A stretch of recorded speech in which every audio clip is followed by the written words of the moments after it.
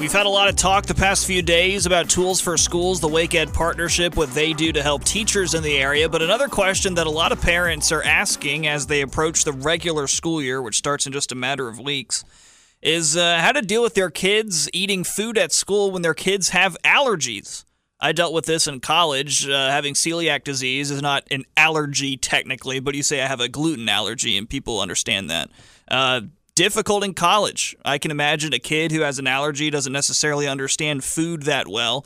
That could be pretty difficult when you send them off to school. To talk about allergies and school children, I'm being on Kelly Cleary, FAIR Senior Director of Education and Support Programs. Kelly, thanks for being on the show. Thanks for having me. I'd imagine these days we find more and more kids have allergies, more than I think we used to figure out. 100%, you are correct. So in today's world, we are seeing that 1 in every 13 kids in the United States has a food allergy. So that's about 2 in every classroom in America. And that's significant. That could be an allergy that, like a peanut allergy, where a kid could get in real trouble real quick. Correct. I'm a pediatrician, and I'm also a mom of 4 kids, one of whom has multiple anaphylactic food allergies. So this is a time when we are really gathering all of this medical information, making sure that we have our doctor's letters, our medication that's unexpired, and ready to have some talks with school to make sure the policy and procedures are right for my son. Yeah, what kind of documents do you need? What kind of info do you need to give a school to really let them know that your kid has a serious allergy? So one of the most important documents that I find as an allergy parent is the emergency care plan. And I forever, even prior to joining FAIR, Food Allergy Research and Education, I used the emergency care plan on the FAIR website, which is free to download. But it really just gives the school personnel a good idea of what steps to carry forth if and when a child is having a food allergic reaction. And I'd imagine that's even more important for really young kids, kindergartners, first graders, where their classmates might not necessarily be able to help at all.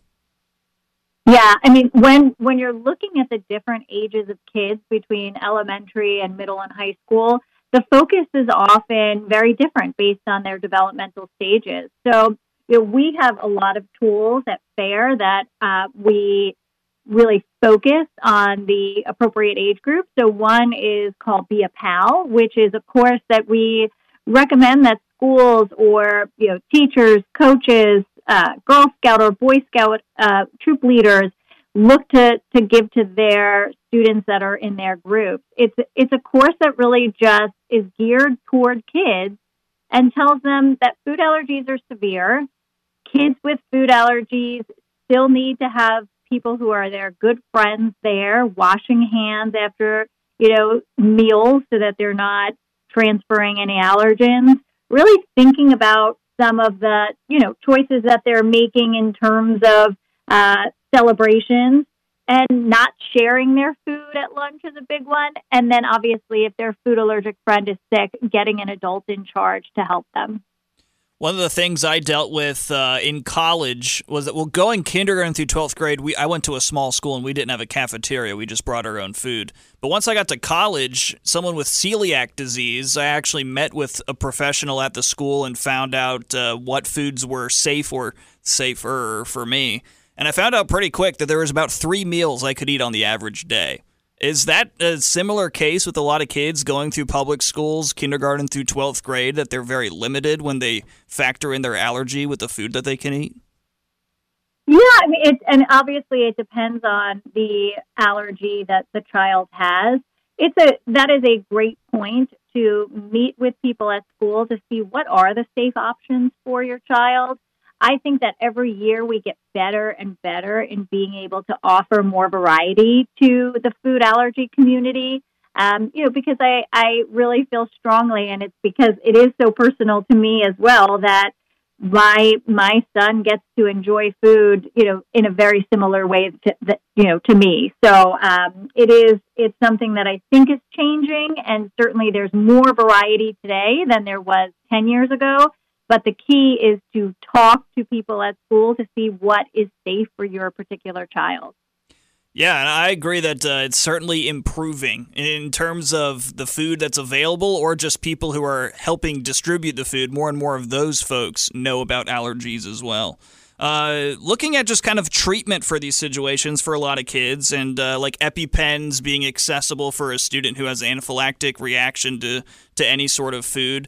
How is that improving around the country in schools, access to these medications to help them? Yeah, and it definitely is improving, and year after year, we're seeing more and more access.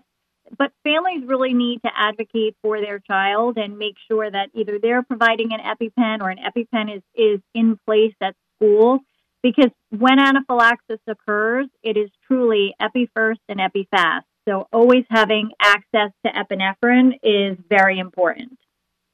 I think the two takeaways are just become educated with around the food that's near your child and let them know what is safe for them, and also contacting the school itself and just kind of figuring out a game plan with workers at the school.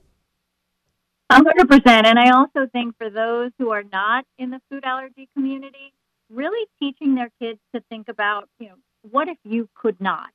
What if you could not eat the birthday cake at a party, or partake in pizza on Pizza Fridays, or, the cupcake at a celebration for a birthday, and really having our children kind of walk in the shoes of other kids who might be restricted in what they are allowed to have. And I think that just creates empathy. That's just such a great start to the school year. Sure. Yeah, think of all the places I've been. I'm used to these days not eating things. I'll see like cake or brownies and I'll be like, that sounds nice, but I literally can't eat it. But it is really nice when I go to an event or back when I was in school, when someone would bring along the side, they're like, sorry, I bought this from Trader Joe's or whatever, but it says gluten-free on it. It's a brownie. Here you go. I really appreciated that. I think any little gesture goes such a long way. And I can say that as a mom and a pediatrician, that I've seen both sides of this, that if someone goes out of their way to make my son feel included, it really feels special. Well, Kelly Cleary, thank you so much for being on the show talking about safety for our kids in school. Great. Thanks for having me.